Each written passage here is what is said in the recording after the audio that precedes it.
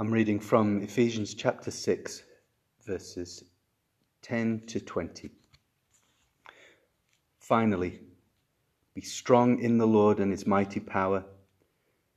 Put on the full armour of God so that you can take your stand against the devil's schemes. For our struggle is not against flesh and blood, but against the rulers, against the authorities, against the powers of this dark world, and against the spiritual forces of evil in the heavenly realms. Therefore, put on the full armour of God, so that when the day of evil comes, you may be able to stand your ground, and after you've done everything, to stand. Stand firm then with the belt of truth buckled around your waist, with the breastplate of righteousness in place, and with your feet fitted with the readiness that comes from the gospel of peace.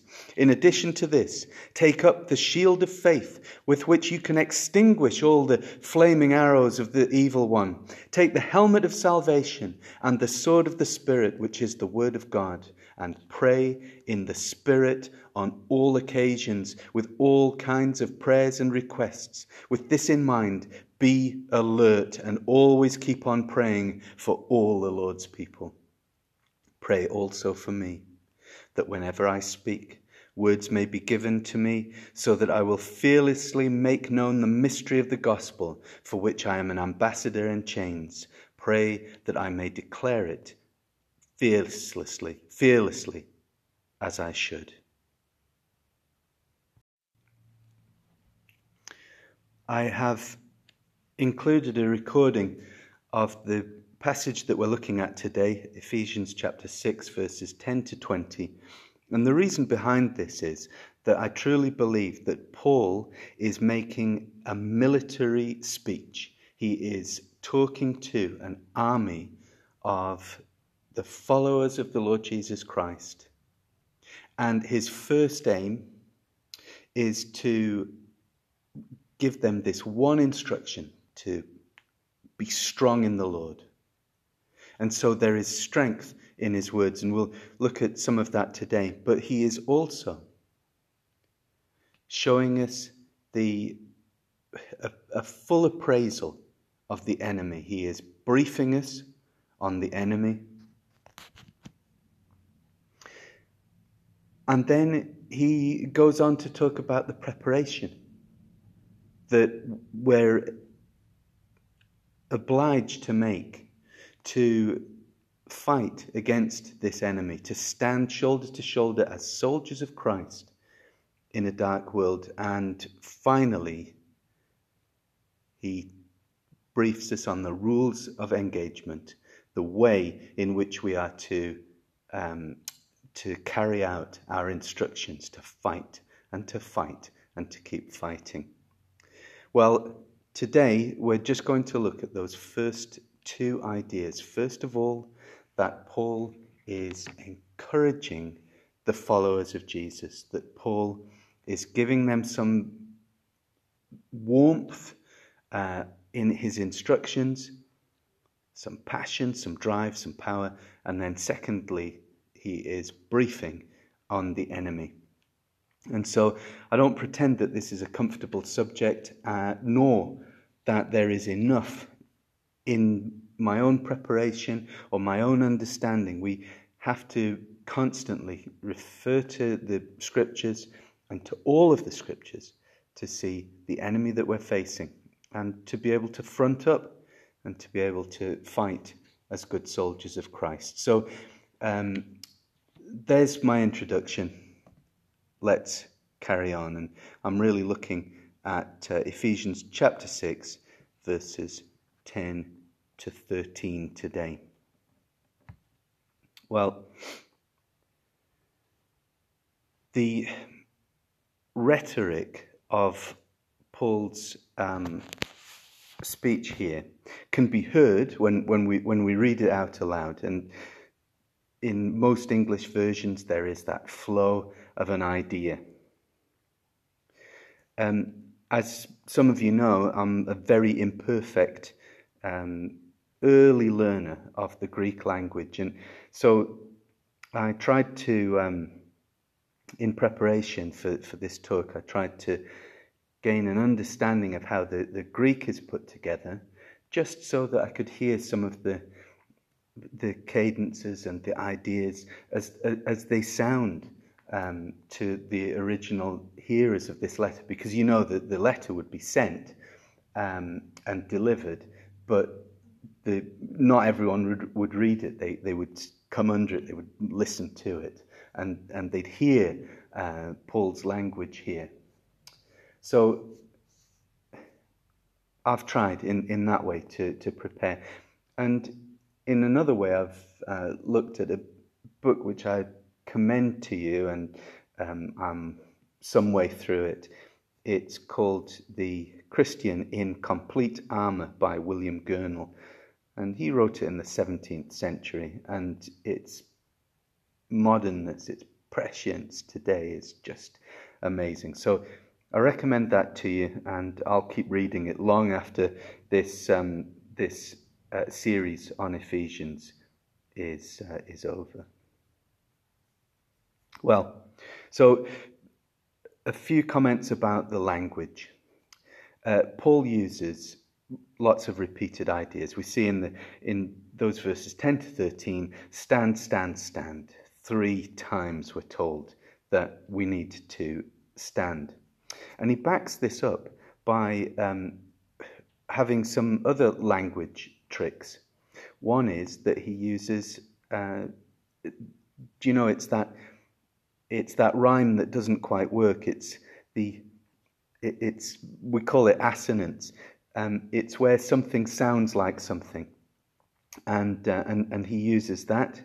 In particular, in his opening comments, finally be strengthened by the Lord. That's the Greek word for become powerful, be empowered, and it gives us our word dynamism. And then in verse 11, put on the full armour of God. And the be empowered and the put on, they sound very similar. So in one idea we have be strengthened, and in the other, so be strengthened, which is, if you like, a mental idea, but then put on, which is a physical idea, and both of those are connected by that assonance, that sort of false rhyming at the beginning of the sentence. It's a command to people, and because it's a command, it's got that command ending. They sound similar. So be strengthened, put on. In English, they don't sound anything like each other, but in Greek, they're quite close in both the sound that they have, but then by implication, they're connected in meaning. So be strengthened, put on. And then, as part of the rhetoric, Paul delivers on the enemy army that we're facing, starting with the prince of darkness and continuing through flesh and blood, the physical rulers of our present world, and then the authorities in the dark world as well of evil. And as he builds on that,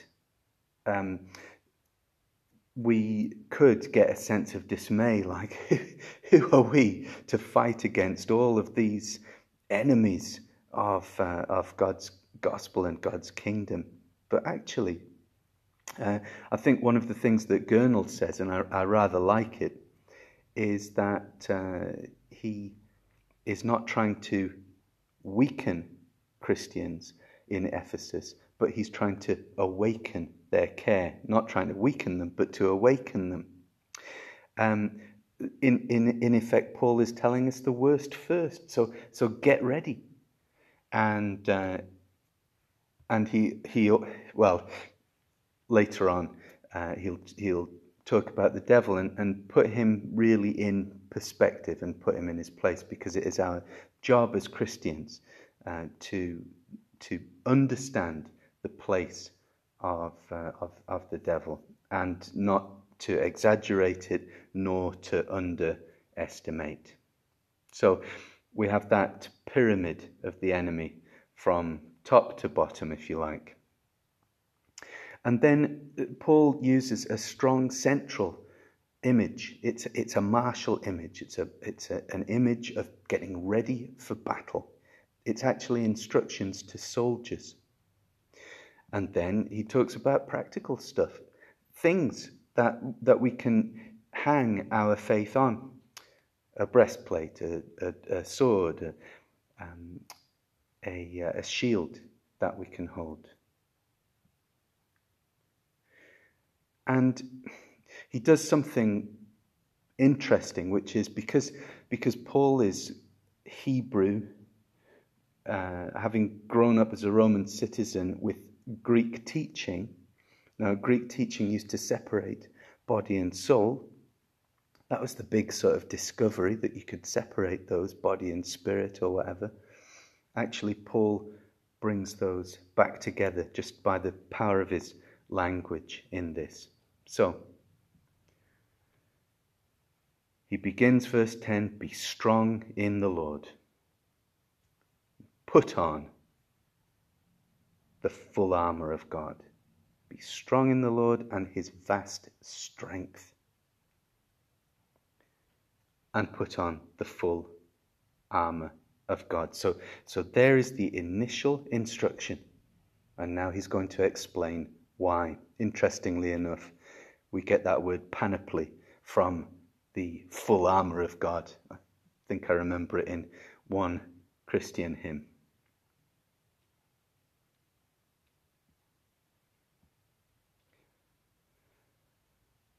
And so he moves with that strong encouragement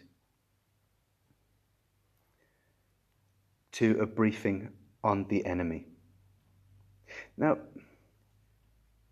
you or I, we don't know a lot about planning for a battle. But it would be good for us to have a true understanding of what the battle is that we're in and why we're qualified to fight in that battle. Well, first of all, a question. What is this? What's the nature of the battle that we're in as Christians? Are we in a Battle of Britain situation where so much is owed to by so many to so few? In other words, are we the few soldiers, the few military people who can hold off this great surrounding and powerful enemy? Well, maybe.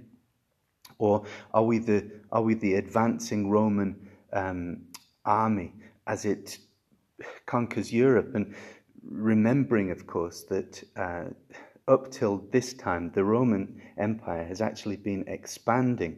And the briefing is very much, by the way, to Roman soldiers. The body armor and the sword and everything, they're really Roman artifacts. We can see that clearly. And that's important for a reason that we'll come to in our next talk. But the question is, what is the battle that we find ourselves in as Christians? Surrounded, defensive, or in an advancing army carrying all before us? Or is it that we are somewhere in between? Are we in one of those sort of medieval battles where the two armies front up to each other and the result is decided by the one that stands the longest?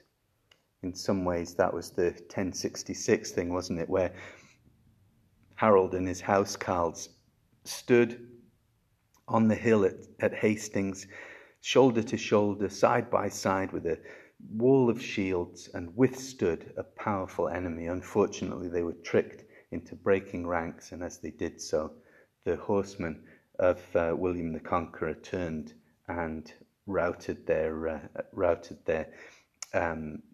army.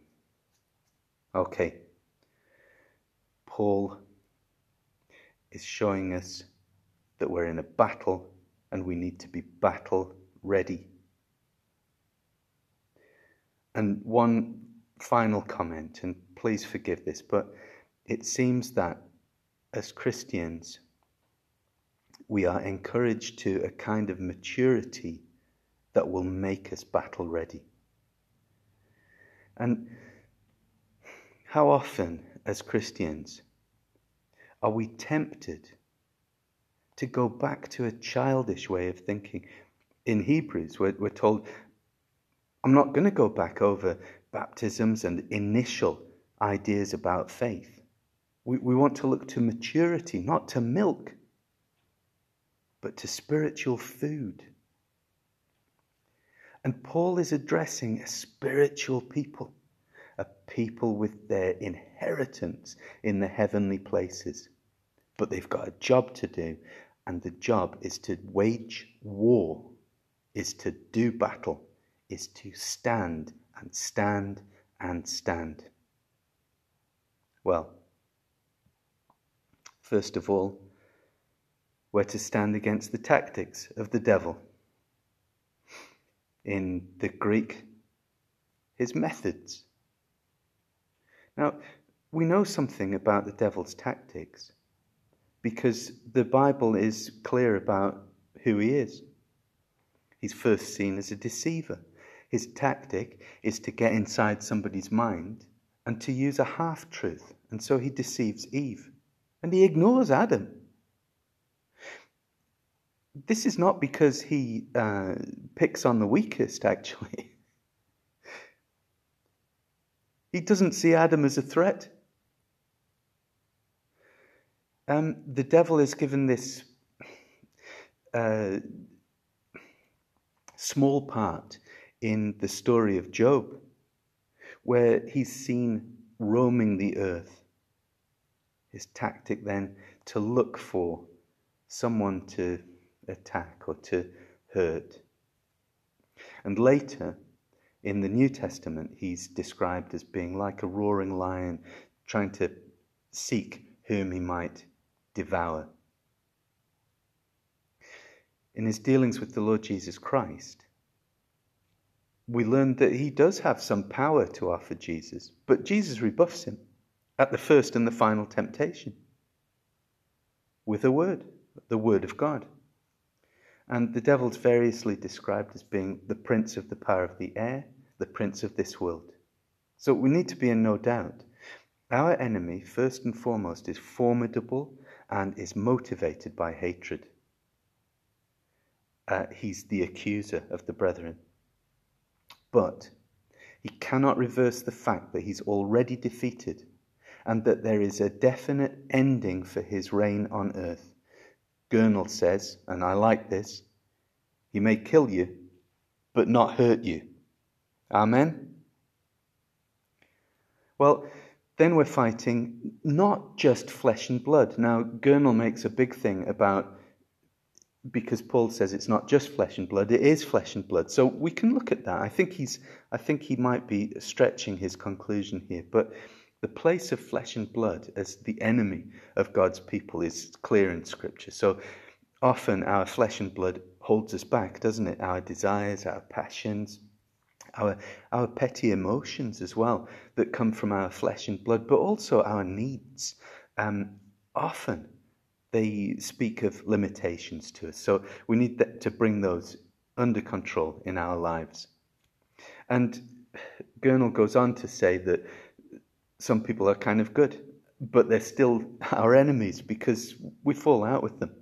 And some people are evil and they're threatening. And this is where we have to be careful, because Paul says it's not just flesh and blood that we're fighting. It's not people that we can see, the look on their face. It's not criminals or violent people or loud critics that are our enemies only, though they are our enemies at times. But our enemy is spiritual in all of the senses. And so there's a great danger for us as Christians to fall into a blame game. And if we're not careful, because we blame others for what's happening in our lives, we make an unhealthy alliance with flesh and blood enemies on one side and an unhealthy enmity with flesh and blood enemies on the other. And so we're a bit like The king of Judah in 2 Kings 8, who goes to visit his dying ally, the king of Israel.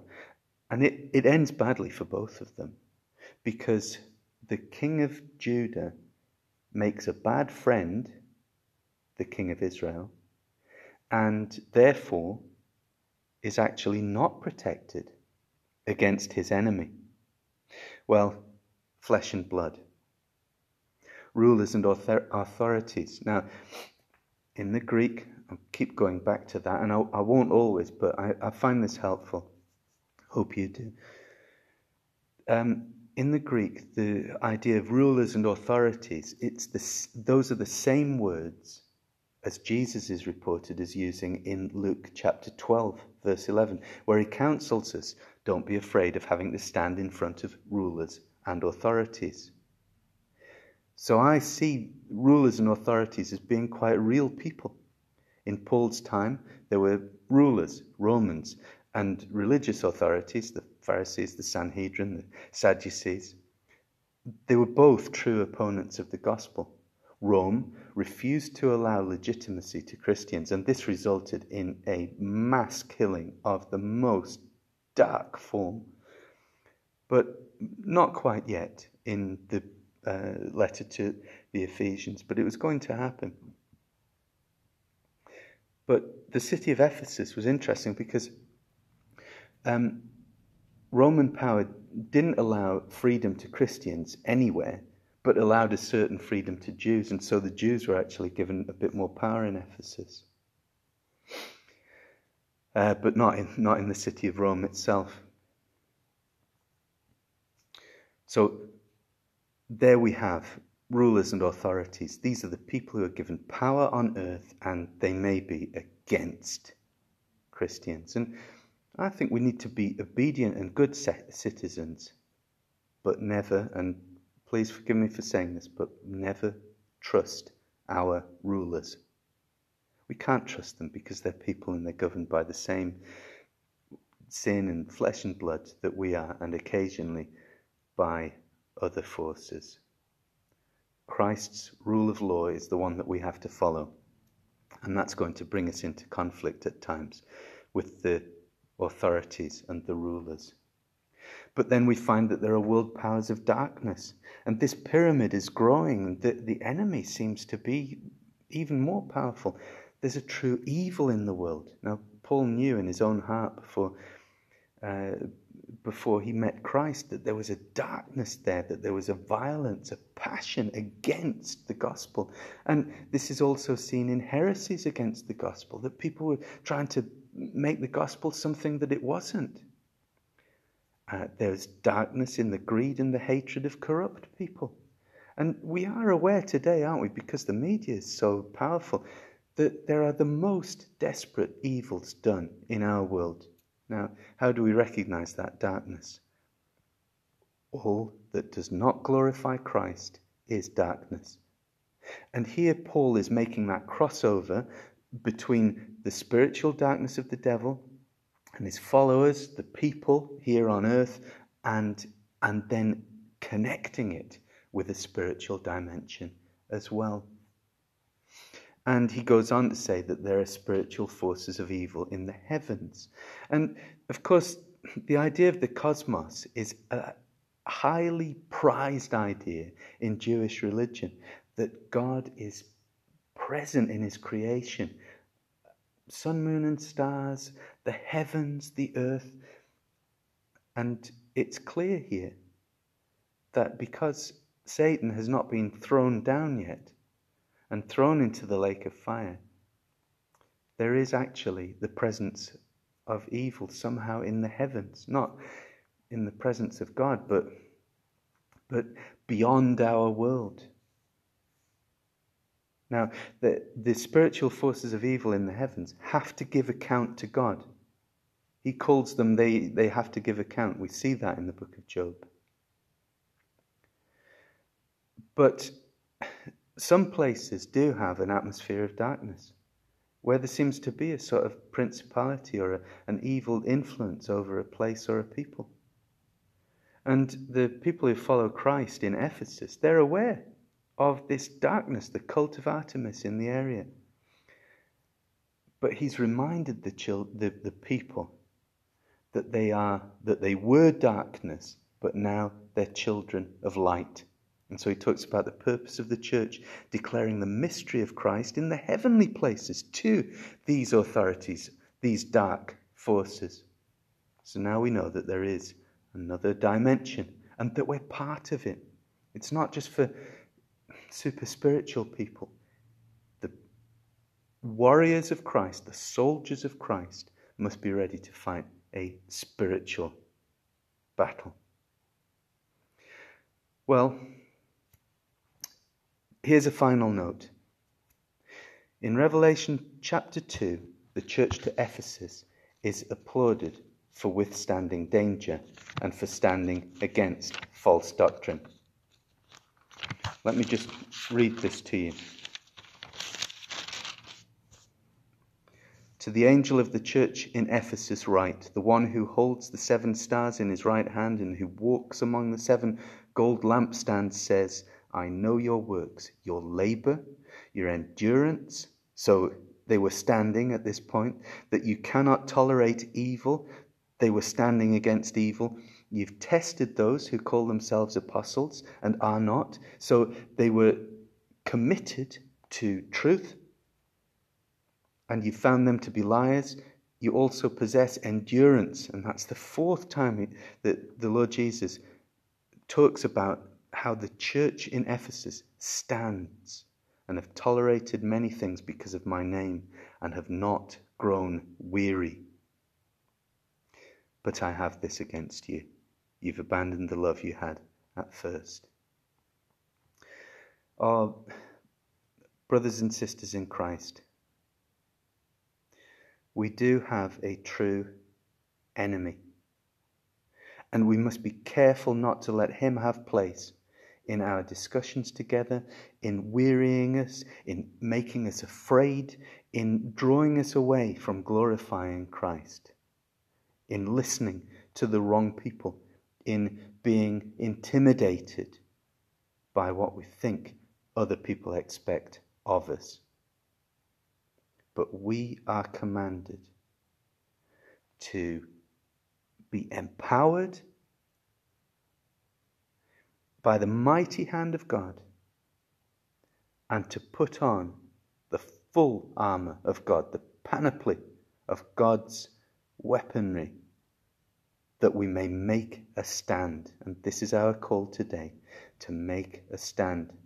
And by the grace of God, and by the overcoming of our testimony, and by the love and the unity and being a spiritual house in the image that Christ has created us to be, we will overcome, and we will be there at the end to be applauded. But let us underwrite everything with love. In the name of our Lord Jesus Christ. Amen